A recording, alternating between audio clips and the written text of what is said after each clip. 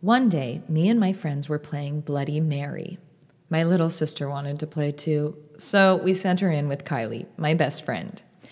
They started the chant, and everybody knows it doesn't actually work. It's just for fun.